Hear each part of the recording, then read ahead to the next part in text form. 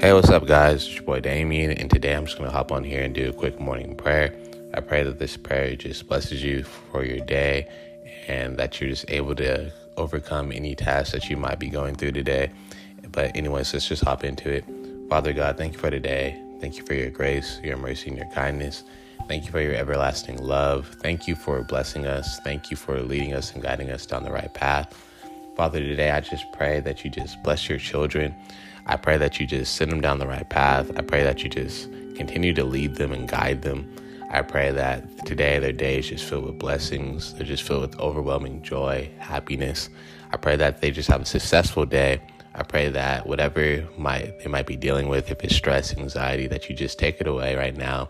In Jesus' name, you said if we ask anything in your name, that it shall be done unto us according to our faith, Lord. So today, Lord, we just want to confess that we still believe in you, that we still trust in you, that we still trust that you are still God. We still trust that you are still our Lord and still our Savior.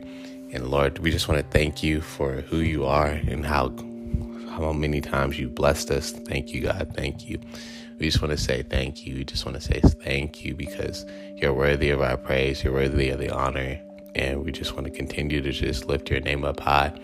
And today, Lord, for anyone who hasn't given their life to you, Lord, we just want to ask that you just touch their hearts, touch their mind, touch their soul, Lord. You begin to just move in their hearts, begin to just break down anything they might be feeling, that if it's overwhelming, like anything that's stopping them from coming to you, God, we just want to pray and ask that you just touch their hearts and just show them that you love them, show them that they're cared for, show them that life with you is much better than life with anything else. And if anyone's dealing with addictions, Lord, we ask that you break them right now in Jesus' name, that even right now listening, that these addictions have to break.